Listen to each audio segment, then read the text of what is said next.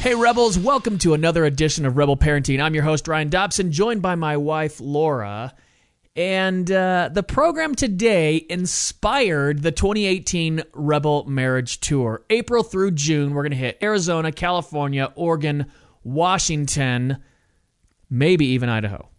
But for sure, Arizona, California, Oregon, Washington, Western States Tour, Rebel Marriage, April through June 2018. If you'd like us to come to your church, definitely hit us up here at Rebel Parenting, rebelparenting.org.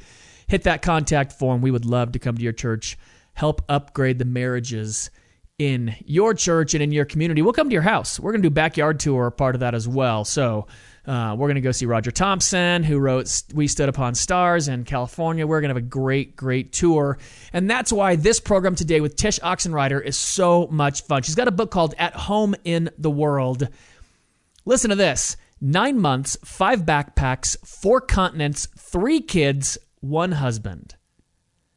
That's the tour they took, and to hear their story was so inspiring. And here's the other thing, too, because a lot of people listening go, man, I want to do that so bad. That sounds so great, but we could never do that. This is a regular family doing extraordinary things, and she shows you how they did it, how you can, too, and all the life lessons learned. It is going to be such a fun program today. Make sure you're catching Rebel Live Monday, Wednesday, Friday, facebook.com/JRyanDobson, and sign up for the newsletter and get our text alerts by texting the word REBEL to 444-999. You put 444-999 where you put the phone number and then the word REBEL in the text field. Send it to us. We'll get you signed up. It's all good. Without any further ado, let's jump in with Tish Oxenreider with her book At Home in the World on today's edition of Rebel Parenting. Tish, thank you so much for coming on Rebel Parenting. We've been into your book, At Home in the World, and the story about how you met your husband, Kyle, is great. Can we start with that? And then we're going to jump into your story of your family and the family adventure, but this is kind of a great jumping off point. Mm-hmm. Yeah, sure. I'm happy to talk about it. I like the story too. So Kyle and I were both working overseas in the late 90s, about early 2000. And we were single. We were, doing our own thing, and we were both sent to Kosovo. So Kosovo is this little area that a lot of people, at least Americans, don't even know where it is.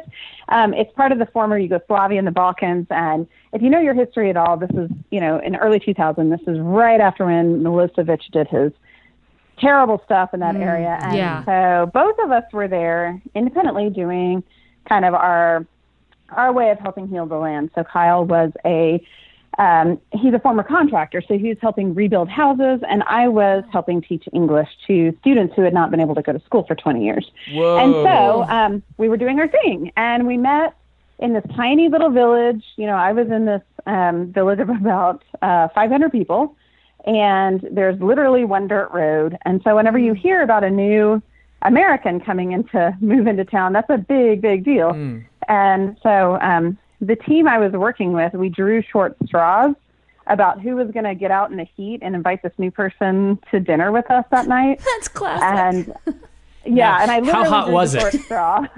How hot was it?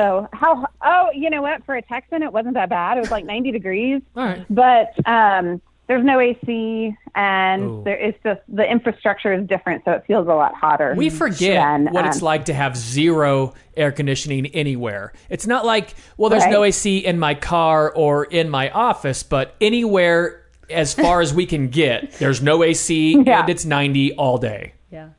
Right. Very little relief. So staying inside and once you get cool is a big deal. So, so I went out and met him, and we honestly can point to the spot on the dirt road where we literally met. And so that was when we met, but it took a while. It took a little bit of time before we actually knew that there was something more there, because then I actually went back to the States for a little bit, then came back. And by the time I'd come back, he had moved on to a different village. And so it became this kind of a classic relationship where we were, quote, just friends, Yeah. And we did this whole song and dance where I didn't have a cell phone. He didn't have internet access. I didn't have any sort of vehicle. So it was always just a total guessing game when we would see each other, even though this country is really tiny. But whenever we did, it was always kind of a fun thing for us. And that's how our relationship started. How cool. Awesome. Yeah, that's amazing. I like your love story. Yeah. Definitely. And so I you do kind of too. were an adventurous couple already. To begin with. Right. I mean, we like to say that it's in our DNA because we were separately on our own interested in both living overseas and doing that kind of humanitarian type work. And so it wasn't like one of us had to convince the other person that it was a worthwhile career path or anything. Mm-hmm. So Tish, why did you embark on this journey with your family? Well, so after the Kosovo thing, after we had married and our first, our oldest was born, we moved to Turkey, and we had lived in Turkey for about 3 years, and our second was born there. And, without getting into the nitty-gritty details, we had to suddenly come back rather unexpectedly, meaning we thought we were going to live there, super long time or whatever. And we just had to come back mostly for health-related reasons. And I was pregnant with my third when we came back, and he was born in the States, and he was, I don't remember, a few weeks old when I kind of had this thinking realization of like, one of my favorite things about living overseas was raising our kids globally with it was an easy way to give our kids a bigger global perspective just by, living where we live. Yeah. And Kyle kind of helped me realize, he said one evening, just because we live in the States doesn't mean we can't still explore the world in our own way. We can still live here and still go out and see the world. And so we decided when our youngest was a newborn, whenever we can, let's just start setting aside, dog-earing some money for this, nebulous idea of a trip around the world at some point. Let's still just travel together as a family. And so honestly, the easiest shorthanded way of explaining why we did this big trip is because we wanted to. And sometimes people want kind of a bigger, more deeper spiritual reason. Yeah. And there are some of those layers there. There really are some of those layers. But the overarching reason is simply we wanted to. We wanted to show our kids the world. And we thought, what a great, the best way to do it is directly, literally showing them the world. And we had jobs where we could work from anywhere. We didn't know how long that would last. So we just wanted to take advantage of it while we had the freedom there. Yeah, well, it's great to teach your kids that you can just be adventurous. You don't have to wait for something. There's not this litany and this list of things you've got to get done. You just said, hey, we can do this. We can raise global kids. And it's hard to have that global perspective when you're in the Western world. It is. We can just accidentally really be pretty insular. And I don't think any of us mean to do that, but it does take a bit of intention to actually get out there. Mm-hmm. And, I guess the thing we really wanted was to not wait to do what a lot of people do once they're empty nesters. Mm-hmm. We didn't want to wait until all our ducks were in a row, because who knows when that'll be or if that would ever happen and what that even meant. And with just how our world works, how global it is, and with all the digital resources, we realized that we could pretty easily still do our, working, schooling kind of life while we backpacked. So I have a question. My dad did something similar with us and threw us on a boat and tried to sail halfway around the world. And it was like the best experience of our life. Can you tell me 2.5 years? Yeah, 2.5 years. Can you tell me a little bit about what your friends were telling you, your family members, any of that kind of response you were getting from your crew? Yeah. We had a pendulum, or we had a big spectrum. We had on one end of things people saying, oh my gosh, that just sounds so tiring. That doesn't sound worth it. All the what ifs, there's a lot of unknowns.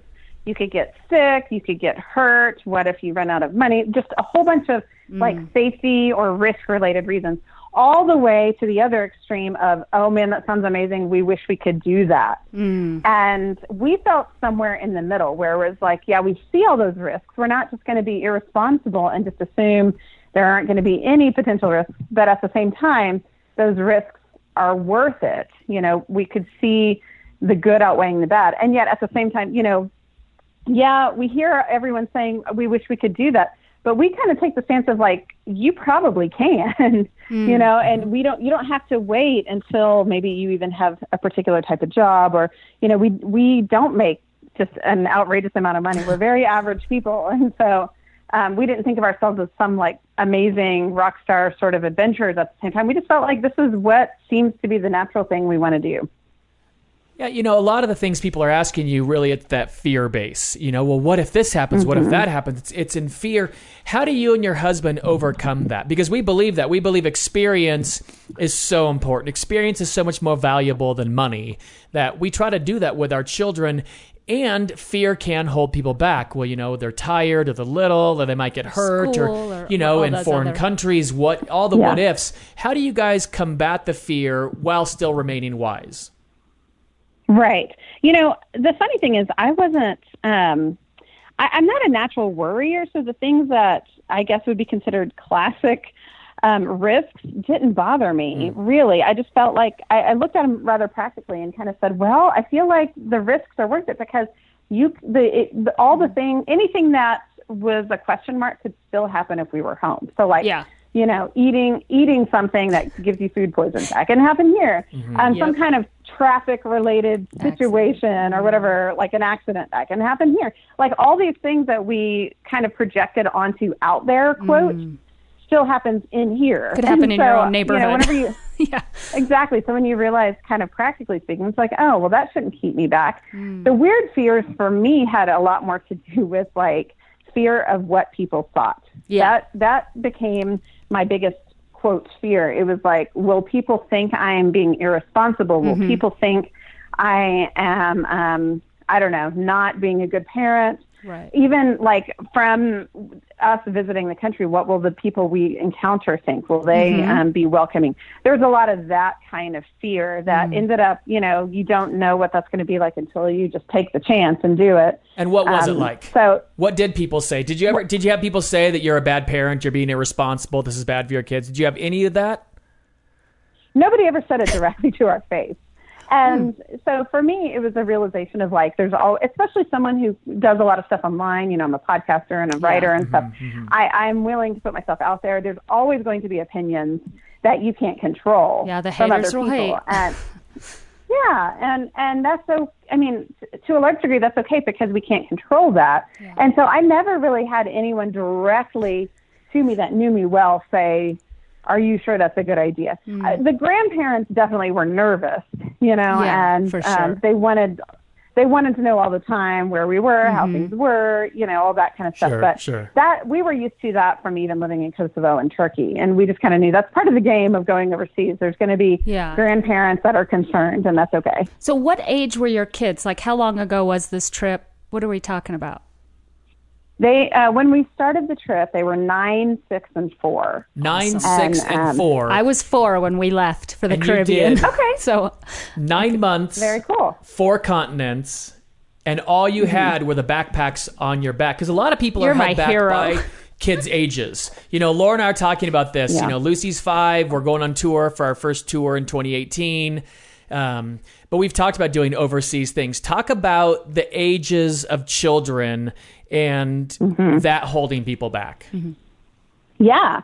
The thing we realized whenever we decided it was a good time to go is that our kids were in this really great window that we kind of called the golden age, where they were young enough still to not have too many roots yet. Like there weren't a lot of just deep relationships or commitments to certain extracurriculars that we would have to uproot and cause some kind of challenges for them, either when they return or whether they felt like they were missing out. Like I'm thinking of a teenager who might be part of a sports team or, who has some sort of track that they're heading towards for university or even just like deep relationships of some sort. We didn't really have that yet. The kids are still young enough.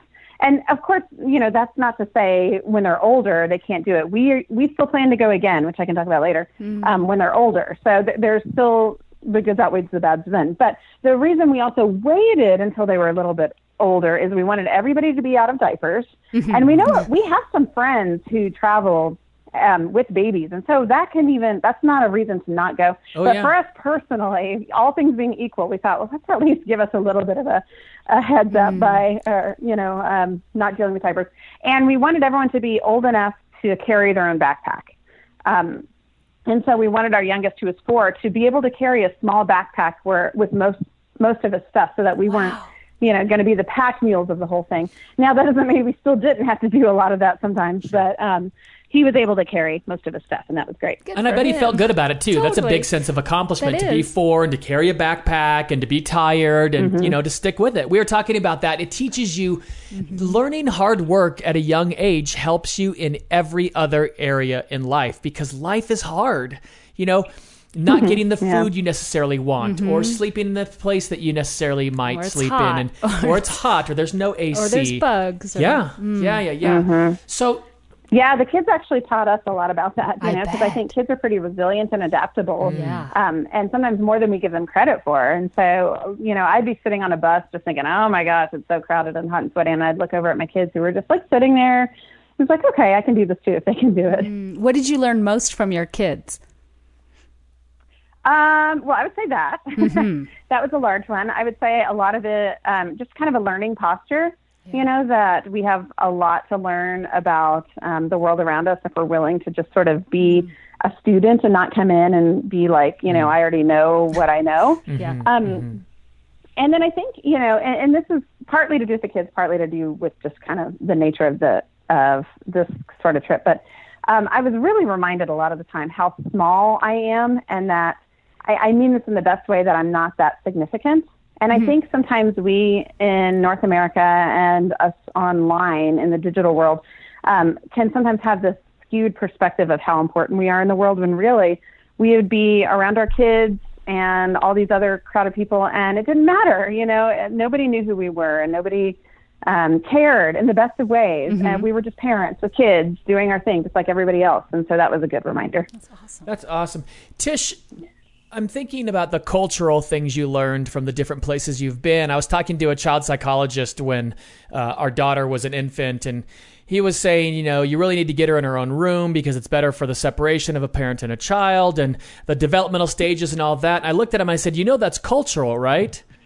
And he said, excuse me? Yeah. I said, yeah, that's Western culture. Most of the world lives in one room. They don't have enough money for multiple rooms. This is cultural. And to his credit, he looked at me and went, that's very interesting. I'm going to have to think about that. So as you were traveling around, talk about some of the places you visited and then maybe some of the things you learned culturally that were different from our Western culture. Sure. Well, we had already traveled quite a bit before this, so there weren't a lot of places where it was like, this is brand new, but hitting it square in the face, especially as a parent, it definitely tapped into my Western sensibilities and made me realize how much of it was more a part of me than I wished it was. We jumped into the deep end by going to Asia first. And I say that because Asia is possibly the most different culturally than North America. And we even went straight to China, and China, of course, is pretty modern, but it's still very Eastern in its mindset and its way of thinking about what it means to be a people. And so one of the most obvious things for us was how little personal space we had. And I don't just mean physically the amount of people there. I mean the autonomy, the right to privacy. In China, it's a communist mindset. And so there isn't this idea of the individual. And our kids mostly are light, they're fair skinned, they're blonde with blue eyes. And so they stand out in a sea of Asians. And so they were photographed all the time. And not only were they photographed, but we weren't asked.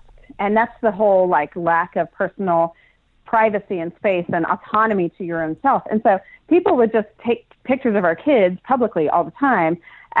Or they would do it, they would just pull my son into their family photo at some place, which we found just so strange. Why would you want a picture of this stranger you don't know? And so at first it was ha ha ha, that's funny, cultural differences. But by week 3 or so in China, I was very self-aware of how mother hen I had become towards that, what I felt was a right to autonomy and personal space. And for them, it wasn't that they were being rude or they were being inappropriate. That is just it's not a concept. Yes. And our kids did great. They some of them did better than others in terms of putting up with that. Some of the kids were no, and they learned how to say no whenever they just didn't want it. And we wanted to respect that for them. You know, we didn't want to force them to do something they didn't want to do. But at the same time, it was just so interesting how that like bubbled up into me more than I thought it would, and how, as a mom, I got so protective of them. So that was a big one. I think the other thing, at the same time, both with Asia and especially with Africa, is how family oriented they are, and how much family trumps pretty much everything. You know, when we lived in Turkey and Kosovo, it was like this too, but it was a good reminder that, you know, here in the U.S. and North America, whenever we meet new people, we usually say our names and what we do. Like that's sort of our title. Standard. That's how we present ourselves to the world. Yeah. Well, in Africa, in Asia, and a lot of these places, it's not that. It's this is my name and this is my family. Like this is who I am. Like this is where I come from. These are my people. This is the land that we own. That kind of thing.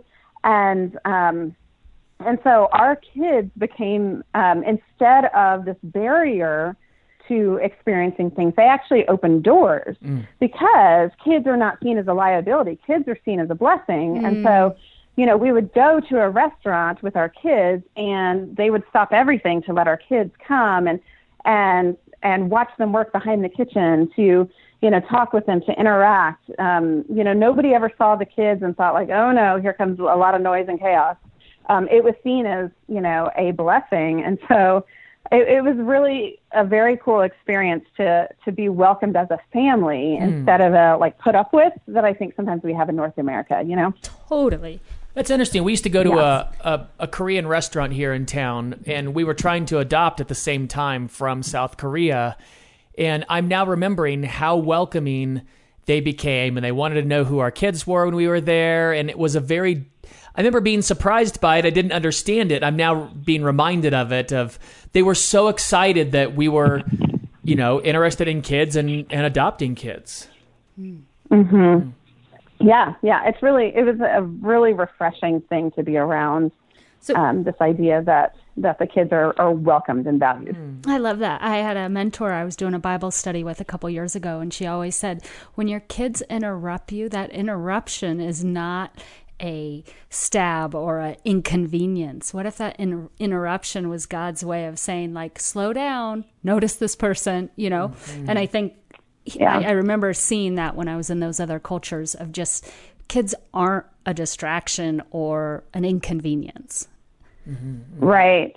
You know, like as somebody who took their work with them, you know, where we kind of had to find time to work and do our jobs in the fits and spurts of the day wrapped around the kids, that became a reminder too of like these interruptions or these times where we were more the parent than the entrepreneur or the person doing the work that we were doing.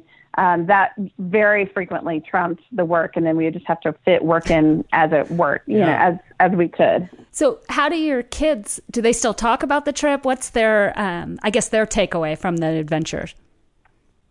Yeah, you know, our kids are now 12, almost 10 and 7, and we still probably talk about the trip daily.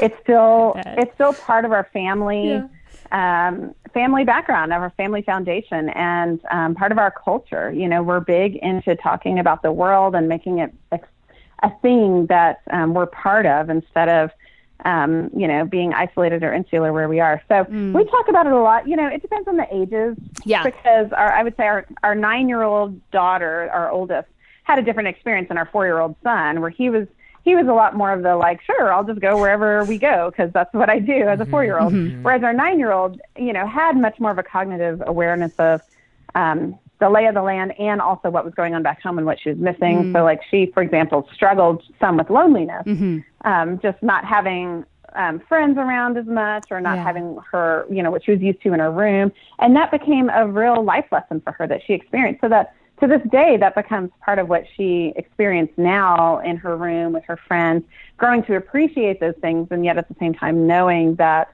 we keep these things open-handed. And then our 4-year-old, who's now 7, is just now, I think, kind of realizing like, whoa, Italy's all the way over there.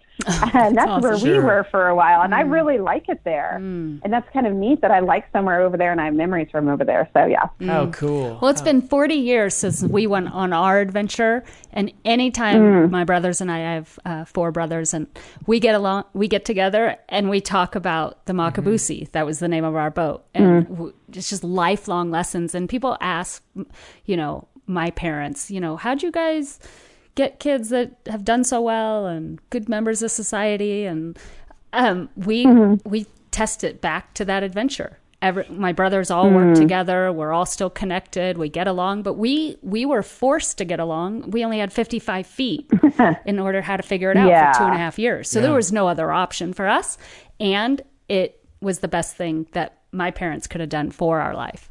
Definitely. Yeah. That's impressive because the tight spaces and the lack of alone time, the lack of personal space is definitely one of my hardest parts as a mom, as an introvert, as an adult. So I'm impressed with that amount of square footage. Yeah, it was fun. Definitely. Now I want to go do it. Were there any things during your adventure that was a consistent struggle? Was there anything that was just like, wow, it's just hard in the travel? Yeah. Well, I mean, there's sort of 2 ideas. One is the one I just kind of alluded to, this idea that you just don't have any alone time when you're doing something like this. Yeah. Kyle and I would tag team with like, okay, you go to a coffee shop and work, then I'll go to a coffee shop and work. Yeah. But when it comes to like a lot of just what we're used to that we don't realize, the kids go to bed and then you have a few minutes to yourself, or you go to the grocery store and it's a place where you know where everything is. So even if it's not like relaxing, you're at least by yourself or something like that. Well, when you're constantly together, you just don't have that like guaranteed built-in structure of, okay, now I'm going to have time that will make me, feel a little bit more like myself or restore myself. For sure. You just never have that. So I remember when we were in New Zealand by Christmas and I was just about to lose it because I remember, I had a friend in Australia ask me like, oh, so you must love being around your kids all the time. I was like, well, I mean, I do love them. And I mean, the flip side of that same coin is the constant togetherness was probably the best thing, the bonding for us as a clan. But it was still hard in the day to day, to have that like, oh my gosh, you again, kind of feeling. And then honestly, the other part of it is traveling. Like once you're out there, I find a lot easier to just enjoy the being there, but the getting there, those what we call travel days. So those are the days where we're moving from like one city to another or one country to another or even one continent to another. Those were always a bit on the stressful side because that's when you have to like, okay, where's my stuff? Does everyone have their papers? Gear up. Passports in order? Okay. Yeah. Like, are we going to get to the right gate? Are we going to deal, those kinds of things, those were always so tiring. But like once we got to Africa or Europe or wherever, then it was easier to be in the moment. But those were definitely testing days for me. And that's probably one of the reasons why you just took a backpack per person, because you're not saying, you've got 8 bags and 3 backpacks and, all these different things you keep track of. You've got a very limited amount of things. What did that do for you when you come home? You live for 9 months with whatever you've got on your shoulders, and then you come home to a house full of stuff. What does it teach you about the lifestyle that we all live? Well, honestly, that ended up being probably one of my favorite things about this kind of trip. Beforehand, I write about simple living, and we had already not had a lot of stuff, but we definitely had more than one backpack per person. It was honestly so freeing to only have that much stuff for that amount of time. There's this idea of a paradox of choice where when we have more choices, we actually feel more stressed instead of fewer choices. For sure. And we definitely experienced that. When I have 3 T-shirts, which one am I going to wear today as opposed to a closet full of clothes? And when we first packed, I remember the day before we left, I had my journal and I had a pen. And I remember thinking kind of in a laughing way, I wonder how long I'm going to have this pen. Like, how long till I lose this pen and I'm going to need to buy another one? Well, it turned out I had that pen the entire time. Like, I somehow miraculously kept up with my one pen for the entire 9 months. Here in the States, I lose a pen a week, I feel like. Totally. It's like I never know where my stuff is. Right. Yeah. And so to me, it was like an interesting lesson of like when you have fewer things, you take better care of them, you keep track of your things. And so when we came back, it was definitely a bit hard to I don't know, adjust back. Even though we didn't have much stuff, we still felt like we had too much. So we got rid of even more than we had. And it's still, I still look back on that trip and dream about just having a backpack. Like I would love to return to that kind of lifestyle. It was great. So Tish, tell me, when is your and Kyle's next adventure? Because we want to follow you. You're my hero today. I just want to, just throw that out. Well, thanks. There's kind of two trains of thought for us now. We want to take one more big trip before our oldest leaves the house. So she's now 12. So we have about 12 and a half, actually. So we have about 5 years before we go on a big trip like this again. I don't know when that's going to be. Okay. You know, we need to consider the ages of them and kind of what I was saying earlier, like without kind of hijacking whatever she has going on in her life. But there's also the flip side of that. One thing we realized is that we do enjoy what we call slow travel. We enjoy going to fewer places deeper.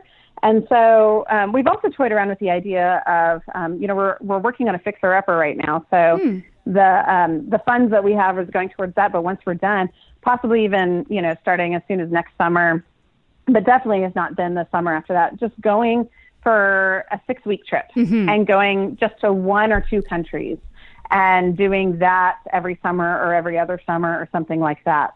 So basically we're kind of doing either a mini trip, which is still pretty big, I realize, either in a year or 2 or another some form of big trip in about 5 years. Awesome. Yeah. Totally love it. Tish, thank you so much. It's given us so much inspiration. I can tell you the conversation Laura and I are going to have over the next, 6 months until we get on the road. Tish. We've been talking about this since the day we got married. Yep. We just interviewed Roger Thompson, who wrote a book called We Stood Upon Stars about adventure travels with his family. And so this theme keeps coming up. Thank you. Thank you for sharing your life with us. Yeah. You're welcome. I'm glad to be here. Absolutely. And anything you do again, we'd love to find out about it. For so we'll sure. tell our listeners where to find you. Do you have Instagram? Are you on Instagram and all that? Yeah. It's at Tish Oxenrider, which, my name is spelled kind of weird. But Tish Oxenrider, and then I'm on Twitter at Tish. And my main hub site where you can find the podcast and the books and everything else is theartofsimple.net. So Awesome. Everything's there. Great. We'll put all that up online. Thank you, Tish. We appreciate talking to Thank you so much. Take care. Hey, Rebels, we are out of time for today, but my goodness, that was so inspiring for me. I love the life lessons. I love coming together as a family. I love stepping out in faith. I love the adventure. We love everything about it. And that's why we are coming to Arizona, California, Oregon, and Washington, April, May, and June 2018. If you want us to come to your house or your church, hit us up, rebelparenting.org. You can email me directly, help@rebelparenting.org. Also, Rebel Live on Facebook and YouTube, but it's facebook.com/JRyanDobson. Thanks for listening. Thanks for watching the videos. God bless. We will see you next week.